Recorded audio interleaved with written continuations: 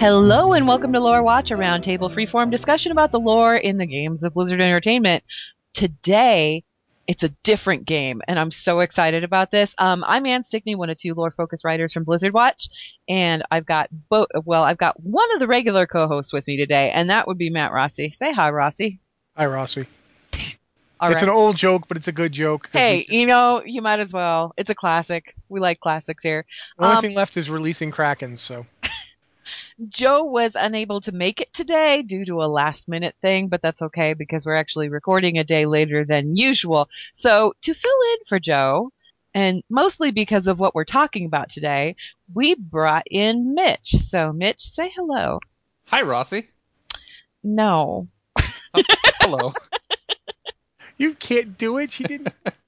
That's not what I Oh, was going for. But all right then. So the reason we've got Mitch in here today, besides the fact that he's available, is also because he's very familiar with the subject that we're talking about.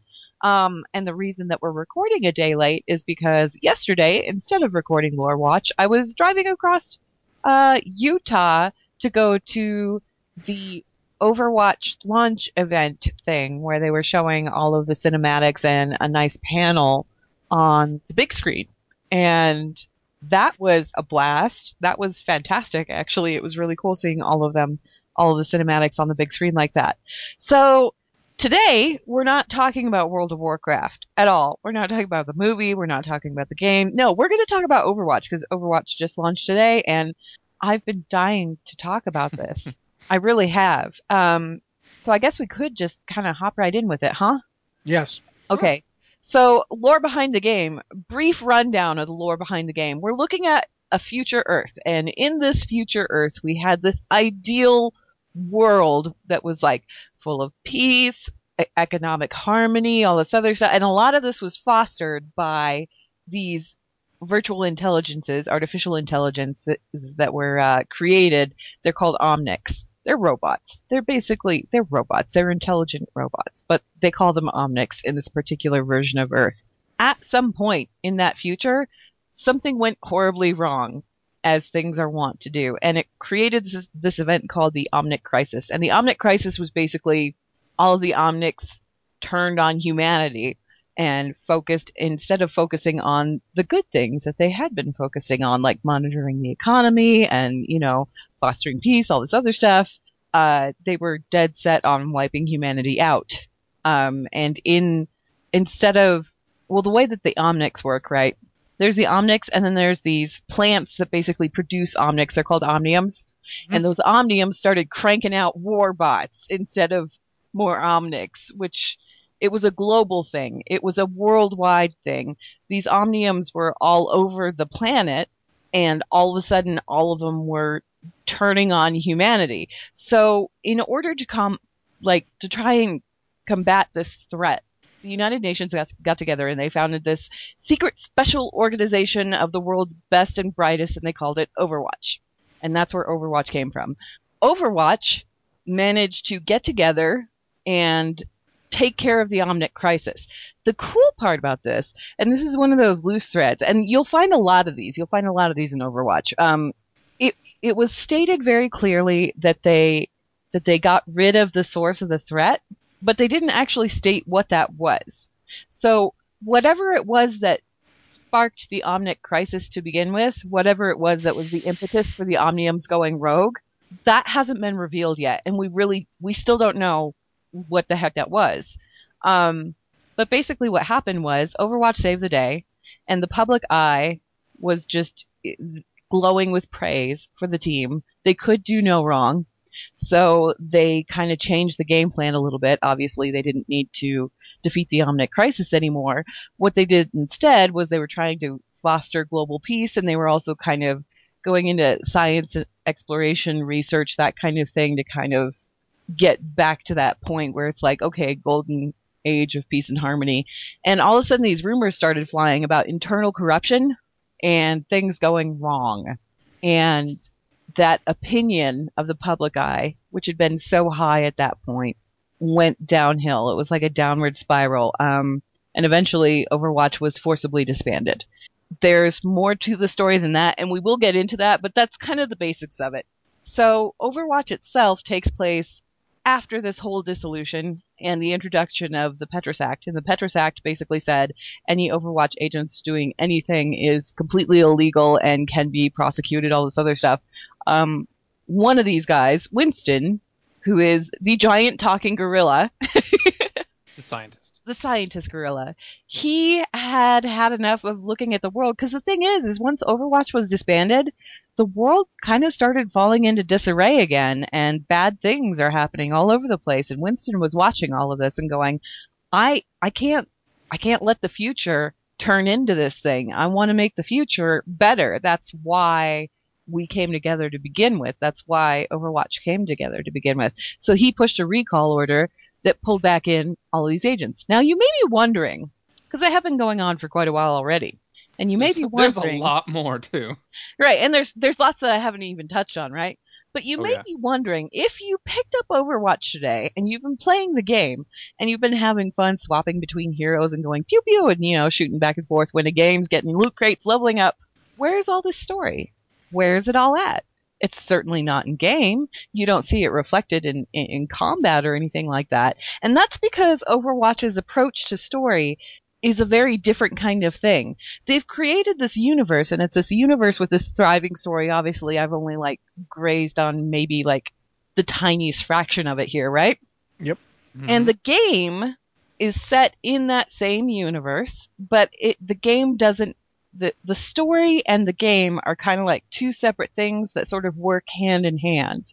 Heroes that are established in the game are then given stories that work in the overall narrative, but that narrative isn't necessarily something that the game hinges on. They don't hinge on each other. They just work together really organically, which means that the people that are working on the story and the franchise stuff, they are totally free to do these cinematics, to do comics, to do whatever the heck they want to do.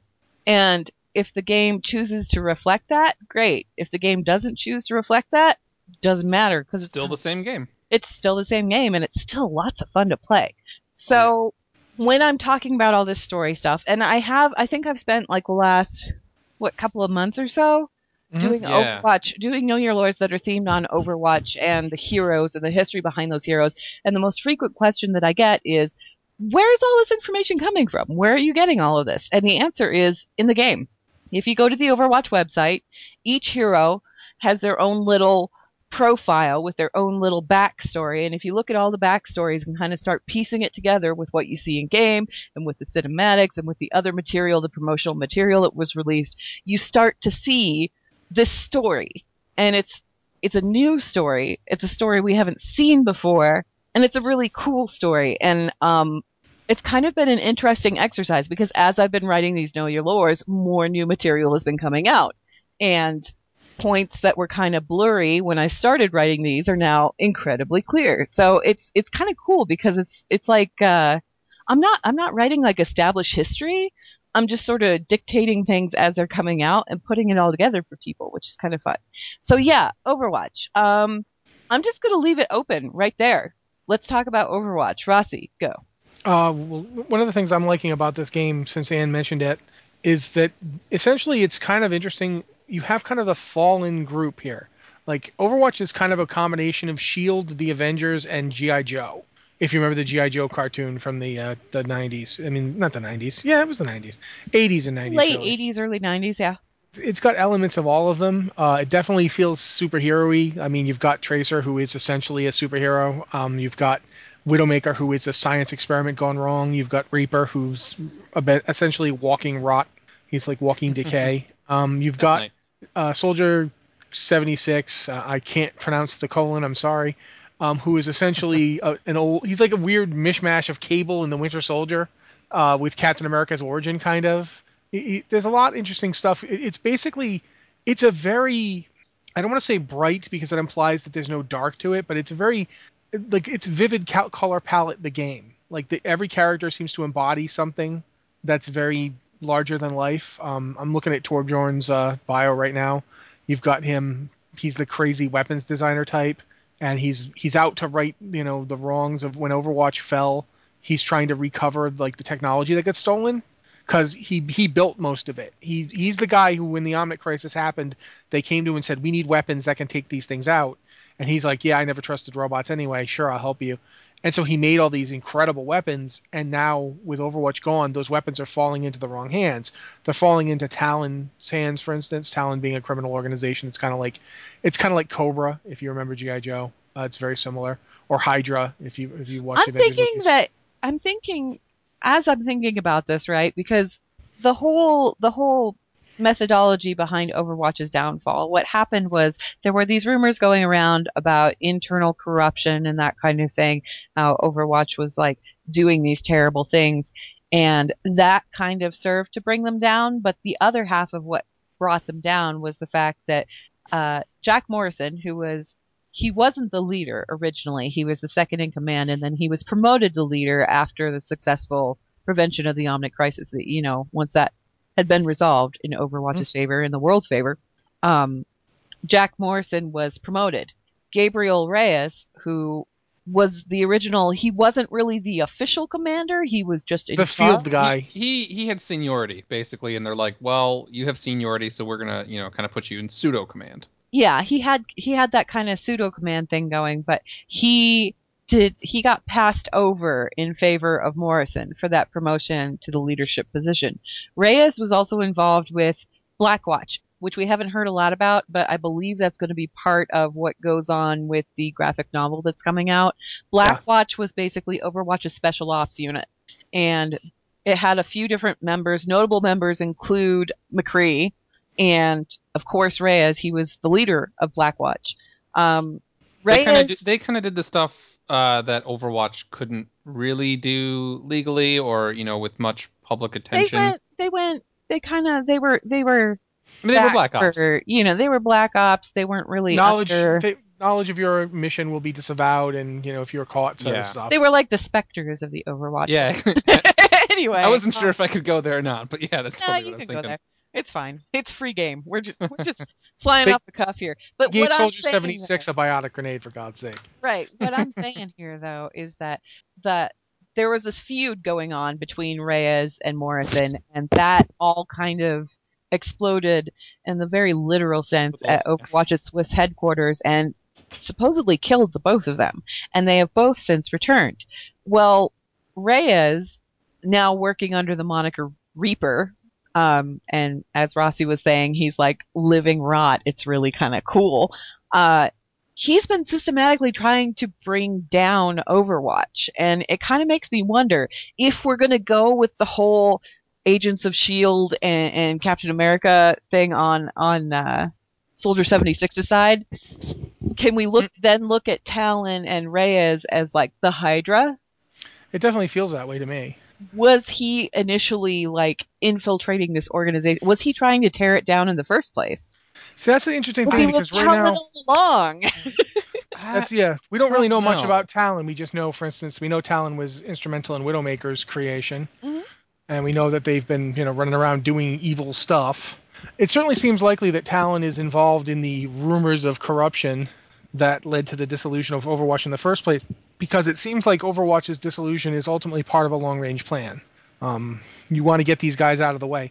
What gets me is one of the things that's happening at the same time all this is happening. In Russia, one of the Omniums is reactivated. Yeah, okay, so that's something, we didn't go over before. Russia, they basically stood on their own during the first Omnic Crisis. They built... Wasn't it they countered robots with bigger robots, essentially, the first time around? Giant mechs. And if you're playing Overwatch right now and you go into Volskaya, you can actually see those mechs. I'm not even going to try and pronounce the name. It is very long, complicated Russian, and there's just no way I'm going to wrap my tongue around that. I'm not sure how to do it. One of the mechs in the background will dance if you watch it long enough. Yeah, which is kind of cool. But basically what happened was the UN was going, we need to like work together to figure out this Omnic Crisis thing, and Russia said, nah, we got this ourselves. And they did. They did. They actually ended their own Omnic Crisis themselves without Overwatch.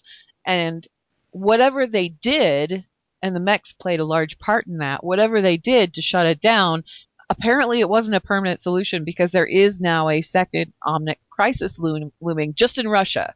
It's that Russian Omnium that is suddenly reactivated, and it's the Omnic Crisis Part 2. And we should also point out the Omnics are not they're not all united in terms of what they want to be doing or how they want to be pursuing their existence, even after the crisis. There's an entire order of like monks that want to, like, for lack of a better word, live in peace.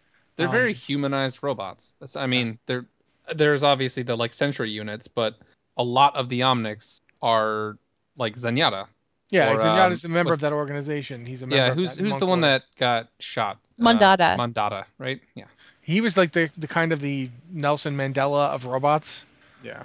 Or the Dalai Lama of robots. I'm not sure. Maybe a little bit of both. He getting assassinated was a big deal because it helped amp up tensions between them. If you watch the Hero trailer, the one that just came out, the Soldier 76 trailer, one of the things you see is casual violence towards Omnics. Mm-hmm. I don't know where that trailer is supposed to be taking place. I don't know if it's supposed to be Mexico. That's Dorado. Okay. But I know that, casual violence towards Omnics, they were they're beating an Omnic with hammers and baseball bats, and they even try to get a small girl to participate. So yeah, it's hostility towards Omnics is very high, which is why Bastion's one of my favorite characters. Because Bastion is essentially Kane from Kung Fu if you were a robot.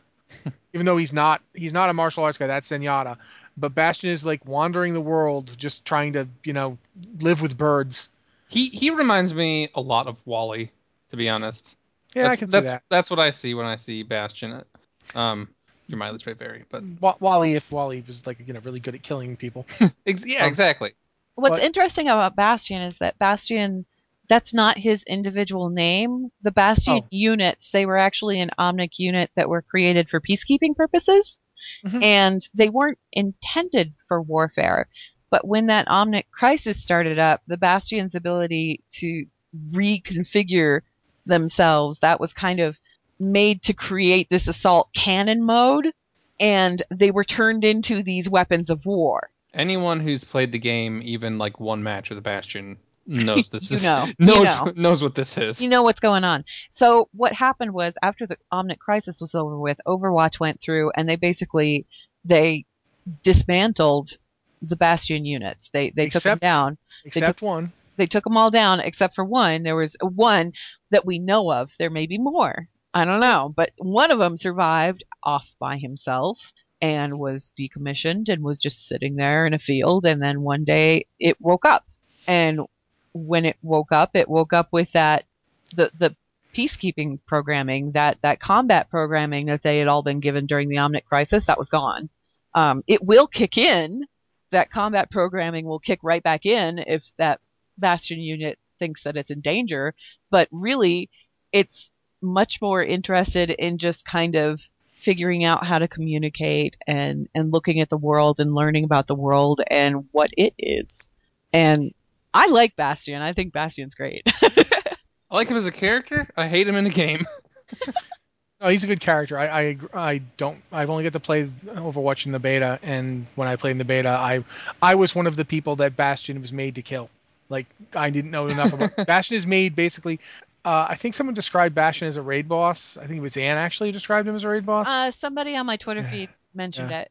Because I was talking about Bastion, and they said, yeah, Bastion is like the raid boss of the game. If you can defeat him once, then you've got him on farm, and he's easy. You just have to figure out how to defeat him.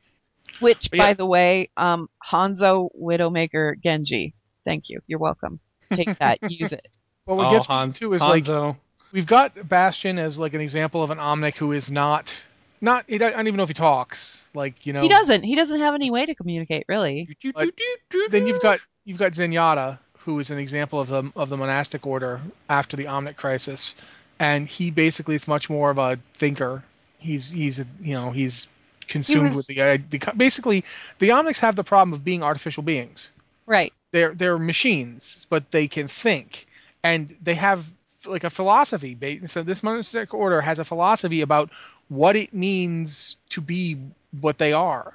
It was interesting because this group, it was after the Omnic crisis, and this group of Omnics just kind of like withdrew from society and established this group up in the Himalayas called the Shambali. Mm-hmm. And they were led by Mondada, Tekartha Mondada, who sat down with them, and they all kind of sat and contemplated the puzzle of their own existence. And the conclusion that they finally came to after years of thinking about this is that they were more than artificial intelligence, and they possess souls, like humans Does this possess unit souls. have a soul? Yeah, according to Mandata, they do. And there's, humanity and Omnics, they should be living hand in hand. They should be working together because in the end, as far as the Shambali are concerned, we're all the same. And Zenyatta was one of the Shambali group. He didn't quite agree with what was going on, so he left the order. And it was mostly because Mandata and the rest of the Shambali, they became very, very popular. Yeah, millions of people around the world were like, yeah, this is great. If you watch the Tracer Widowmaker short Alive, like that's the leader that like is showing up. It is a very important moment. Yeah, but like you see him and he's, walking out of a car like Hollywood style, or like, I mean, diplomat style, but still, like, there are a lot of people there just to see him, to hear him talk. Because that whole message of spiritual equality, it was kind of like embraced, and these Omnics became global celebrities, kind of. And Zenyatta didn't quite agree with the idea of being some kind of celebrity. He just wanted to peace, spread that word, through deeds and through action. So he left to go kind of pursue his own path, whereas Mandata was still just trying to spread the word. In Alive, what we witnessed in Alive was the assassination of Takartha Mandata, which was basically a nail in the coffin of that whole Omnic movement. And that's another one of those things in Overwatch that's kind of, I know, we talk about how it's like this hopeful, optimistic world, but the thing is that the world always needs heroes, right? And there has to be a reason for it to need heroes. So everything is not perfect. And after that Omnic crisis happened, humanity started looking at these Omnics with really wary, suspicious eyes, because, if you're going to rise up and rebel against humanity once, who's to say you aren't going to do it again? If you're a creature of programming, who's to say nobody's going to hack that system and turn all of you against all of us? So there's a lot of suspicion going on there, and that's where that whole, I know, Rossi, you had mentioned in the Soldier 76 short, they were beating the heck out of an Omnic. Yeah, they're just trashing him. They had a baseball bat wrapped in metal plates, and they were wailing on this poor thing. Yeah. Also, if you watch the Hanzo Genji short, there seems to be a certain amount of revulsion towards cybernetic enhancement. Oh yeah, because you get to a certain point, and it's like, are you still human or are you an Omnic? What are you? Yeah, is it even you anymore? There's a point in that short where we don't get to see what it is, but Genji removes his helmet. And you see his eyes, and that's all you can see. I know. I was waiting. That was moment. My favorite short. Oh, I think that was a lot of people's. I mean, I love that one. Like, that one was Dragons is very, very good. It's probably the best in pure quality, but I like Heroes better, and I'll explain why if we get a chance to talk about it. No, please talk about it. Go. Right. I want to hear it. First off, Heroes gives you a good slice of daily life for people. Not just it doesn't just show you like Hanzo and Genji being like super badasses. It shows you what it's like to be a child growing up in the world post Omnic Crisis.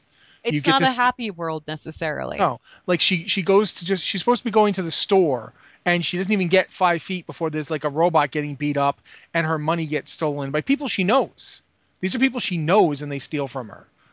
And then you get to see Soldier 76 in action, which is cool.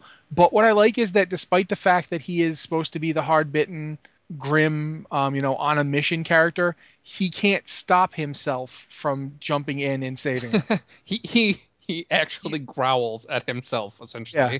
He's upset with himself for reverting back, but he does revert back, and that's the kind of thing I liked about that short. I liked that it showed you why he isn't just like when he first came out. I remember Alex was talking about him, and Alex said, "Oh, great, yet another gun guy," but he isn't. He isn't just a gun guy. He's incredibly tired, and you got that sense of he's tired and he's frustrated, and that's where it's coming from. It isn't just crime is the disease and I'm the cure. It's why won't the world stay fixed? Did I not tell you that you can't do this anymore? Did we not show you that you can't do this anymore? Now apparently I'm just going to have to beat up the entire gang right here on the street because you just won't listen. And I liked that. I liked how he still saves the girl. How he didn't just save her, he gives her back her money thing, which means he paid attention. The awesome Murloc coin purse. Yes, which I need one of, please. But the fact is he always intended to give it back to her. You know what I mean? He'd already gotten it. He had it because they had already left. The bad guys had left by the time he'd already jumps gotten in the grenade or whatever into the grenade. He'd gotten it for her already. He was going to go back and give it to her, even though it has nothing to do with his mission. Yeah. You know, because Soldier 76 is on this big mission to reveal the truth behind why Overwatch fell. That's his whole motivation. And to see that, you know, he can't stop. You know, I just would love to see a short with him and Tracer because I know she'd drive him crazy. She would drive him absolutely at the wall, but because she'd be like, "Let's go do this heroic thing," and he'd be like, it'd be like sticking Anne and Alex in a room for a couple hours. Actually, Alex and I get along very well. Yeah, they do. Weirdly. Well, forcing you to talk about something you don't like. Oh, well, no, that's actually fun too. Well, it's fun for me. It's not so much fun for Alex. But yeah, I really did like it. I think Dragons is really, it's visually amazing. Like it's fun to watch. I think Alive might be the most important of them. Yeah, Alive is my second favorite. And I just I don't know if there are any files in the game or anything, but I feel like they've hinted at like some history between Widowmaker and Tracer. Like I don't know exactly, but the way Tracer just says like, "Why are you doing this?" I don't know. That was my favorite moment in that when. Well, Widowmaker, I don't know if Widowmaker originally worked for Overwatch. Her husband did, Gerard Lacroix, and he was the one who was basically spearheading the hunt for Talon and trying to track them down and trying to break them up. They'd already, Overwatch was pretty good at busting up these groups. They had already done so with the Shimada clan. After Hanzo tried to kill Genji and nearly succeeded, they rescued Genji and said, "We will rebuild your body and we will keep you alive if you help us take the Shimada clan down." And of course, Genji's like, "Yeah, I'll help you out. They just straight up tried to kill me. So, hey, what have I got to lose?" So he went ahead and helped them out. Talon, however, was always a thorn in their sides, and they were never able to quite successfully drag them down. Gerard was very good at what he did, but he couldn't quite get there. And his wife, Amelie, it was never revealed whether or not she was working for Overwatch or not. But basically, Talon kidnapped her. They kidnapped her and they programmed her to be a sleeper agent. And then Overwatch conveniently rescued her and brought her home, and she seemed to be okay until one night she murdered Gerard while he was sleeping. At least we think that's what happened. Flat out murdered him while he was sleeping, and then returned to Talon, at which point Talon said, "Good job. Let's go ahead and make you even better." So here's a tinfoil hat, I guess. Mm-hmm. If we're going to talk about your theory that he's still alive, I'm going to kill you. No, not that theory. The theory, like, that's a theory I'm playing with. The theory that Talon, what Reaper's involvement with Talon was before he was Reaper. Now, when she got back to Overwatch, they like ran scans on her neurological signs and said, she's totally fine. Did they mess up and miss something, or was it sabotaged by Reaper, you think? That's a good question. See, that's the thing about Reyes, is because we don't have a lot of background on Reyes and what went on, like the beef between Morrison and Reyes. We just have like a lot of hearsay at this point. The graphic novel supposedly is going to shed some light on that whole situation, but whether or not it's actually going to reveal all of these details, we don't know yet. There's a lot of Overwatch's story, and I know we're kind of bouncing all over the place as far as the story goes, but there's a lot of pieces to this story, and those pieces haven't quite been put together yet, and there's deliberate holes here, there, and everywhere. And it's because it's new. It's all brand new. There is no established continuity. There's no established timeline. There's no established... It's all stuff that they're still hammering out as the game is being developed. But we have all of this, and it came out today. Yeah. What gets me too... Isn't that great? I love it. It's awesome.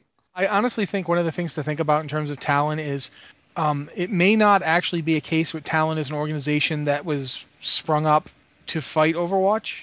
We were talking about the Blackwatch before. What happens if the Blackwatch is Talon? Well, that's the fun part, right? Because in the McCree comic that came out, we're going to go back there. The McCree comic that came out, it's called The Train Job, and you can read that for free on Blizzard's website. McCree he's basically hijacking a ride on a train, just going somewhere. We don't know where. By this time, he has already left Overwatch. McCree was a member of Blackwatch, and he saw the infighting and everything else and said, yeah, I'm out. And he left. And he's kind of a mercenary at this point. He's just a gun for hire. But what he inadvertently discovered while he was on this train ride was that the train was being hijacked by Blackwatch agents, or not Blackwatch agents, Talon agents. They had the Talon uniforms on. And as he's looking at them, he goes, they're fighting with Blackwatch's playbook. I recognize that. And at the end of the comic, it doesn't end very satisfactorily, right? There's something that Talon is after. And we never figure out what that thing is because McCree finds it in the train and he just tosses it off the train for them to get. And I think that the reasons for that are twofold. Number one, he's not getting paid for this, so he can't be bothered. He just wants to finish his train ride in peace. Number two, and more importantly, he recognizes that fighting style. And he knows that if these guys know Blackwatch fighting tactics, this is not a crew that you want to mess with. Just give them what they want, because there's only one of him, and there's how many of them? Yeah, so give them what they want so everybody can get out safe. The question then is Reaper leading Talon? Was he leading Talon before? Is he just teaching Talon Blackwatch operations? Was Talon that part of Overwatch that was kind of rebelling against Morrison? Did it spring from that?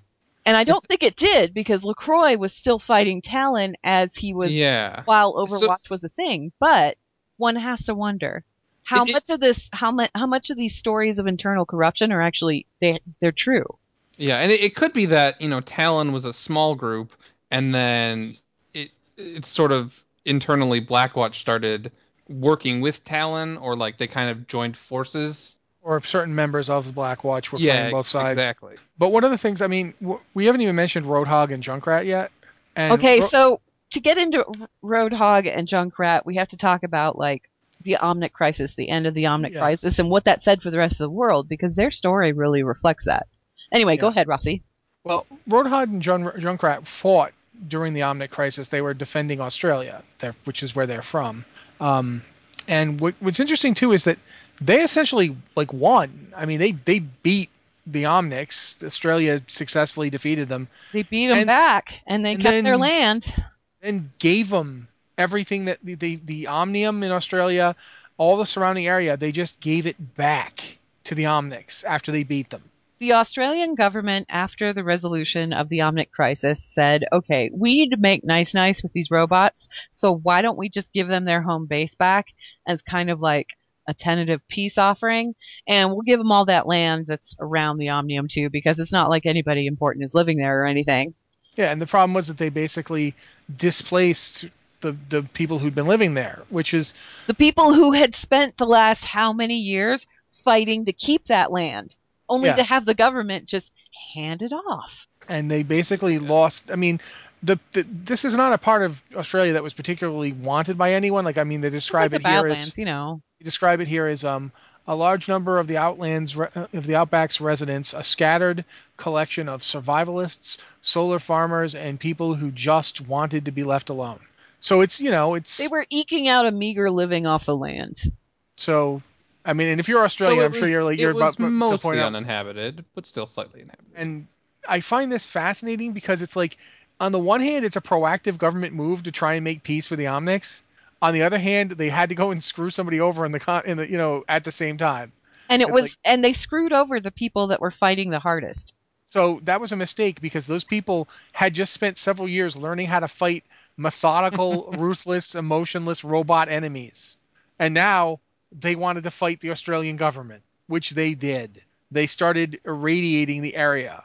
They actually nuked an area. They sabotaged the Omnium's fusion core. They went into the Omnium and they basically turned it into a nuclear bomb and set it off. So, yeah. It That didn't destroyed work. the Omnium. Yeah. And blew it sky high, littering, miles around. There's twisted wreckage, just kind of like raining from the sky, and the whole place is irradiated. Yeah, and that's when Roadhog basically comes to be. Before that, he still had a chance to be a somewhat sane individual, but watching everything he'd ever fought for turn into an atomic wasteland, yeah, And it wasn't just the fact that it had turned into an atomic wasteland. It was the fact that he had spent all of this time fighting so hard for this tiny, insignificant existence out there in the middle of nowhere. And he fought to hang on to it. And he fought harder than probably anyone else out there to hang on to it.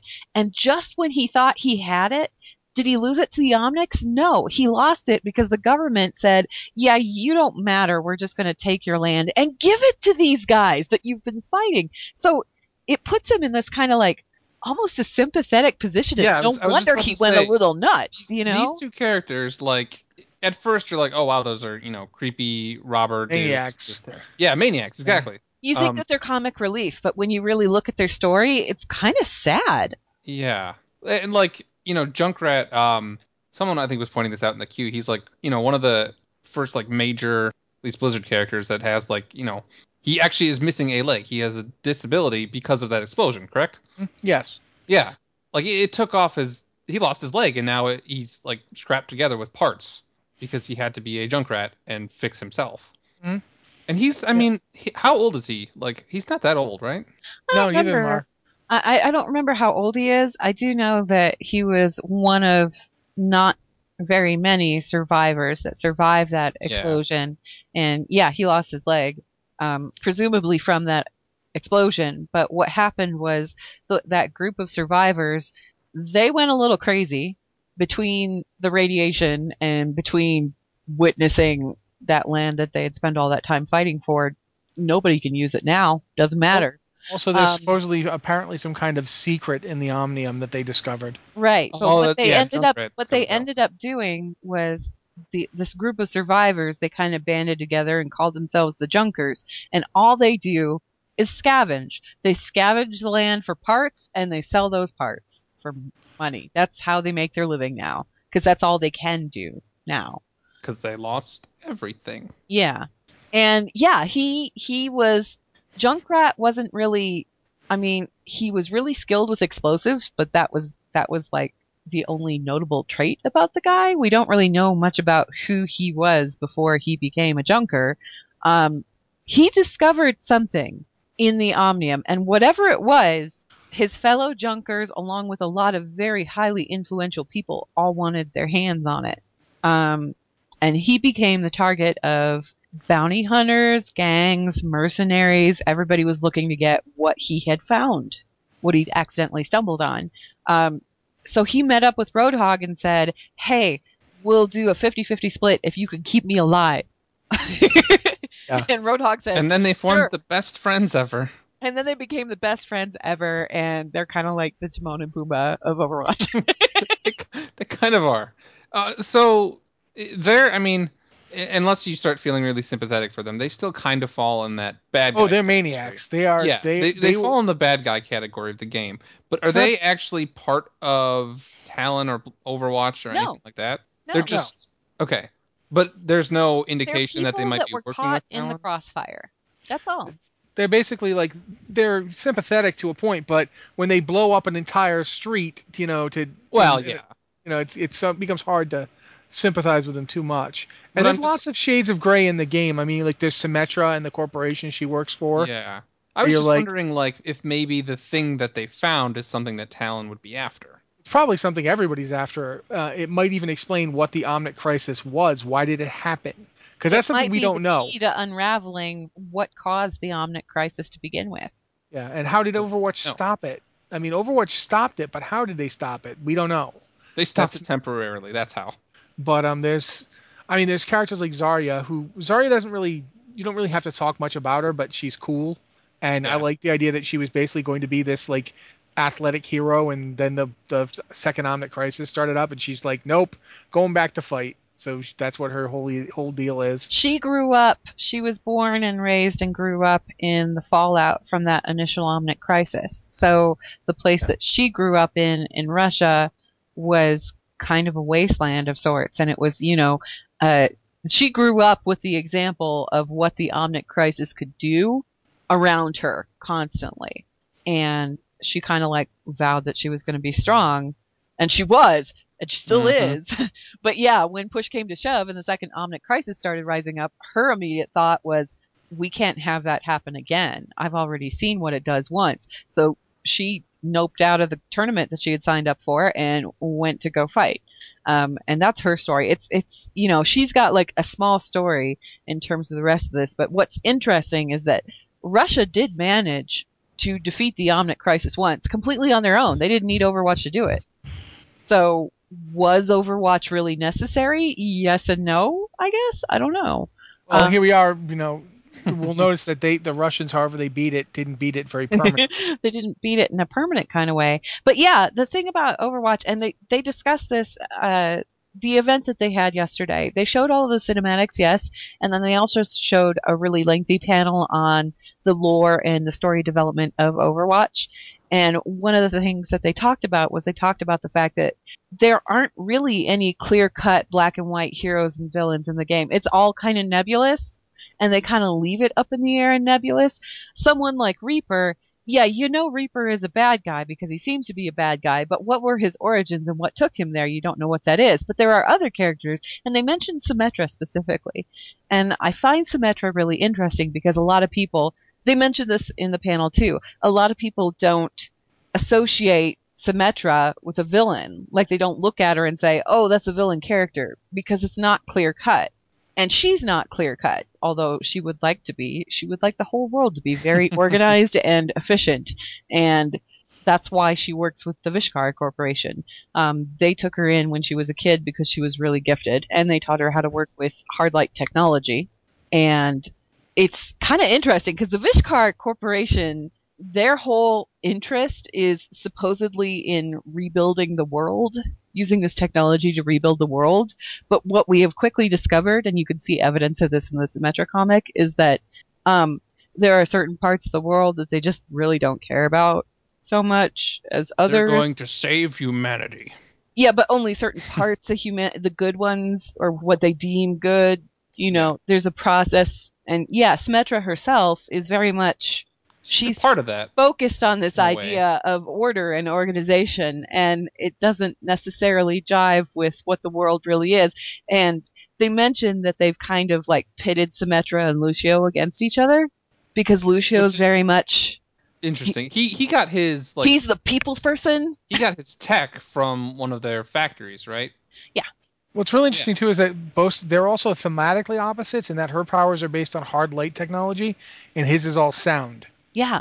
So they set them up as thematic opposites. Not opposites because light and sound aren't opposites, but you know what I'm saying. Yeah, different kinds of waves. And I'd kind of speculated that perhaps the two met or at least encountered each other in Rio de Janeiro in the Know Your Lore that I wrote. And then the Symmetra comic came out after that, and it did verify that, yeah, Symmetra was there.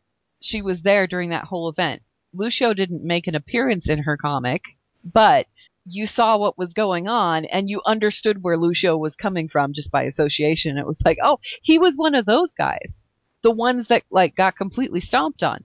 And Symmetra does have a few moments where she's thinking about, is this method of order really the best way? Is what the Vishkar Corporation, is that the best way to go about things?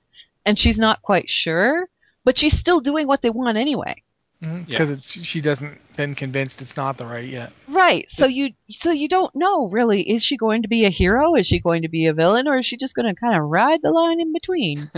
Back to the black and gray, since you guys reminded me. Yeah. Mercy's another really interesting one. She's not as openly gray as the Symmetra story, but her dialogue with Reaper is super interesting because it kind of, there's the implication that, after Reyes died in the explosion, she maybe had a part in bringing him back, and that's why he's this walking decay. I talked about this in the last Know Your Lore that I did, and that dialogue, for the record, when she's talking to Reaper, she says, "What happened to you?" And he just says, "You tell me, Doc." And then later on, she says, "This is not what I intended for you, Reyes." And he says, "You knew exactly what you were doing." Which, like, Reyes... What? Right, like, Reyes and Morrison, maybe they both died, maybe Morrison didn't actually die, but it sounds like Reyes, to me, Reyes had it worse, and Mercy had to do some kind of crazy stuff to bring him back, but she was okay with it. Well, I mean, you already know that she's willing to go further than most doctors because she's the one that fixed Genji up. Yeah. She rebuilt him from scratch. And what she did to Genji is most people would be like, "Oh, that's getting kind of Omnic, isn't it?" Well, you saw Hanzo's reaction to it. He was like, "What happened to you?" The interesting part about Mercy is that she was recruited. She was recruited like after the Omnic crisis was over with, and she was like this brilliant medical person who had worked her way up to like the head of surgery at this prominent hospital in Switzerland, right? Mm-hmm. Yeah. And what she did was she pioneered a breakthrough in the field of applied nanobiology. So basically little bits that go and fix things, right? Mm-hmm. And I'm wondering, because we knew going in that Gabriel Reyes, the common link between Gabriel Reyes and Jack Morrison is that they were both part of a super soldier program in the U.S. and it's still the enhanced program. Yeah, it's an enhanced soldier program. It's still hush hush what happened to them, and nobody really knows what the full effects of that were or anything like that. It was part of a program that they were in, and there was some kind of genetic enhancement type things going on, but it was all classified, and it's still classified. Nobody knows exactly what that was. I'm wondering if she worked on the two of them. I'm wondering if she did something to the two of them at some point during their career. Obviously, she had to have done something to Reaper. Yeah. Did she do it before or after his like alleged death? They describe one of the things they describe in the Reaper thing is they talk about his victims look pale, drained, and like their cells are disrupting. Right. And they say a thing about how it seems like his cells are regenerating and disrupting constantly. Yeah. It seems to me like since she's an expert in nanobiology, that she could be behind that. Right. Like basically, I think she is. And the reason I think that what I think she might have done is she might have tried something that was supposed to just regenerate him, and instead he needs to basically do that to people to regenerate himself. And like part of in game when he kills someone, there's like fragments of their, I don't know if it's soul fragments or something, but like he takes health from his enemies too, so it's something that's possibly represented in the actual gameplay too. I think that it's possible what he's got is effectively a nano cloud that is rebuilding his body constantly, but and that's what that black cloud is that's following him around. And he needs to use it on people to get raw materials, for lack of a better word. He needs to replace his destroyed cells. Which is so creepy. Yeah. And it's just so cool. Look at that, like, and think about what's the deal with Morrison then? What is Morrison's augmentation? What is he has that visor that allows him to aim preternaturally and well. That's not something he had when he was Morrison. That's a Soldier 76 thing. So my question is, like, he was obviously augmented before when he was in Overwatch. Dude can take a grenade. After? He can take a grenade straight up. Yeah. Like he didn't jump on the grenade. He jumped past the grenade and grabbed the little girl, knowing that she wouldn't be hurt. Yeah. He knew that would work. But I'm wondering what augmentations, if any, were made. Like, my theory is that Reaper was definitely, or Reyes was augmented in some way after his death, and that's how he became Reaper. But I'm wondering in what way, if Mercy did something to Morrison as well to bring him back to life, or if he just didn't die and these are his original augmentations. Did she bring them back to life is the thing, because when you look at it, Mercy was one of the people that was brought in during that whole the whole trial thing when Overwatch itself was going under trial, and she didn't like Overwatch totally. Yeah, she went on the record as saying that there was conflict between Morrison and Reyes, and that she didn't approve of it, but that there was definitely internal conflict going on. So I mean, she didn't like it. She didn't like the fact that they were fighting. So what I'm wondering is, did she take these guys and go, oh, you were part of a soldier enhancement program?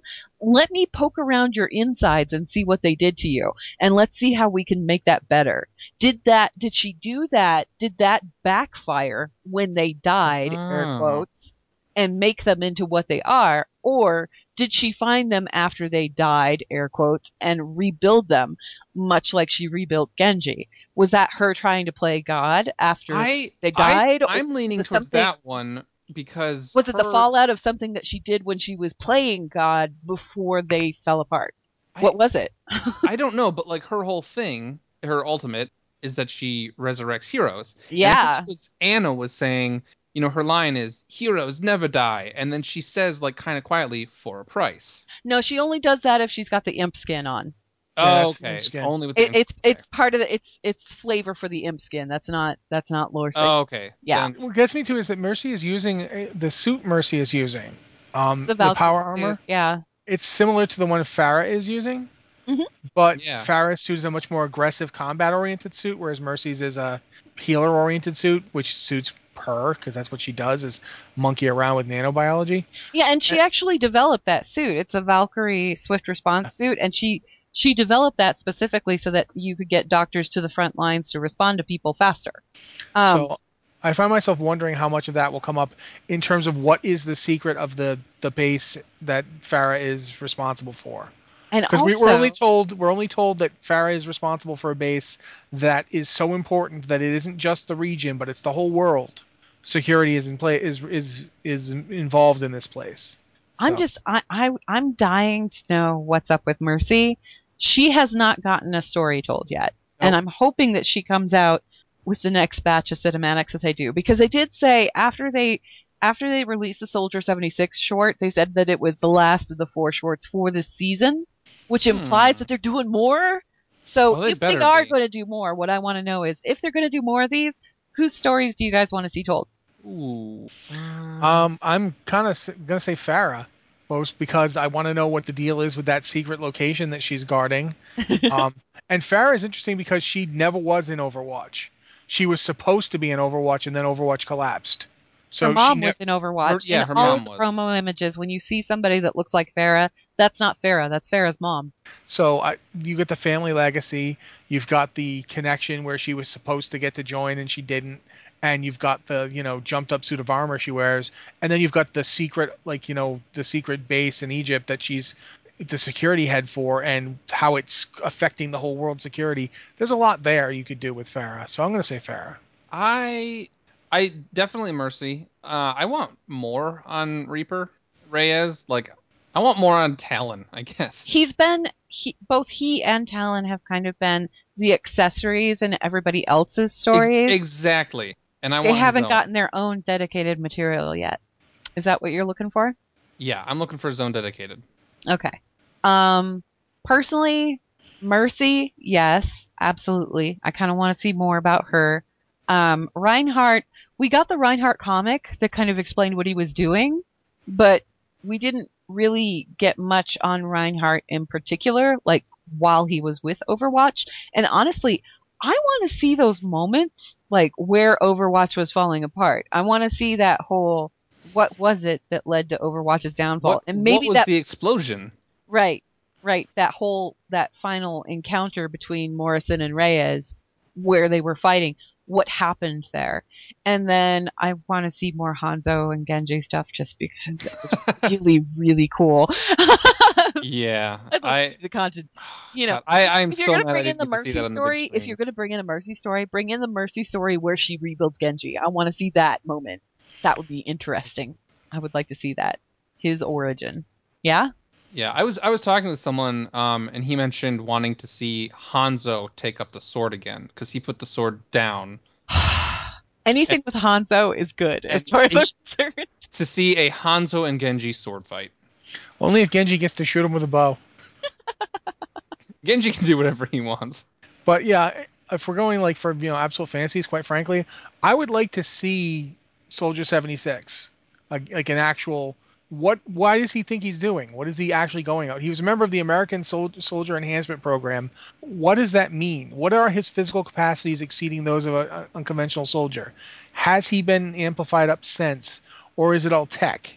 He's got quote unquote a cutting edge arsenal, which he stole from Overwatch facilities, like the Black Mesa base. But that arsenal isn't going to protect him from a flat out grenade blast to the back. No, but like his visor thing, like is his visor built into him, or is it just tech that he got after he came back from death? Well, or whatever he's got a really big scar on his face. I don't think he died. I'll straight up say this, and I think it would be interesting. At some point, we're going to find out what really happened. My money is on neither Reyes nor Morrison were responsible for that explosion. I'm going to guess that they weren't responsible, but that Reyes did die. No, Reyes probably did die, but here's the thing. I honestly think Reyes has been set up to become Reaper.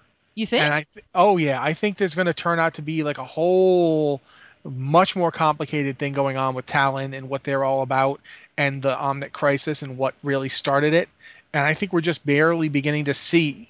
I'm not saying Reyes isn't a bad guy now, or that he wasn't an asshole. He wasn't a jerk then, but I definitely feel like the setup is bigger and more elaborate than we're getting. And the reason I think that is because something reactivated the Russian Omnium. Something turned it back on. What did that? What started the crisis in the first place?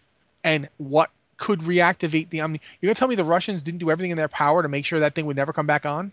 They were like boastful about it. Like, look, we didn't need you guys. We did it ourselves. We didn't need the rest of the world. We're Gilneas. Yeah. Polished. Oh, God. Suddenly the Russians are all werewolves. No, I really do think, I feel like there's more going on, and I think that the Omnic Crisis and Talon and all of it is kind of a set piece.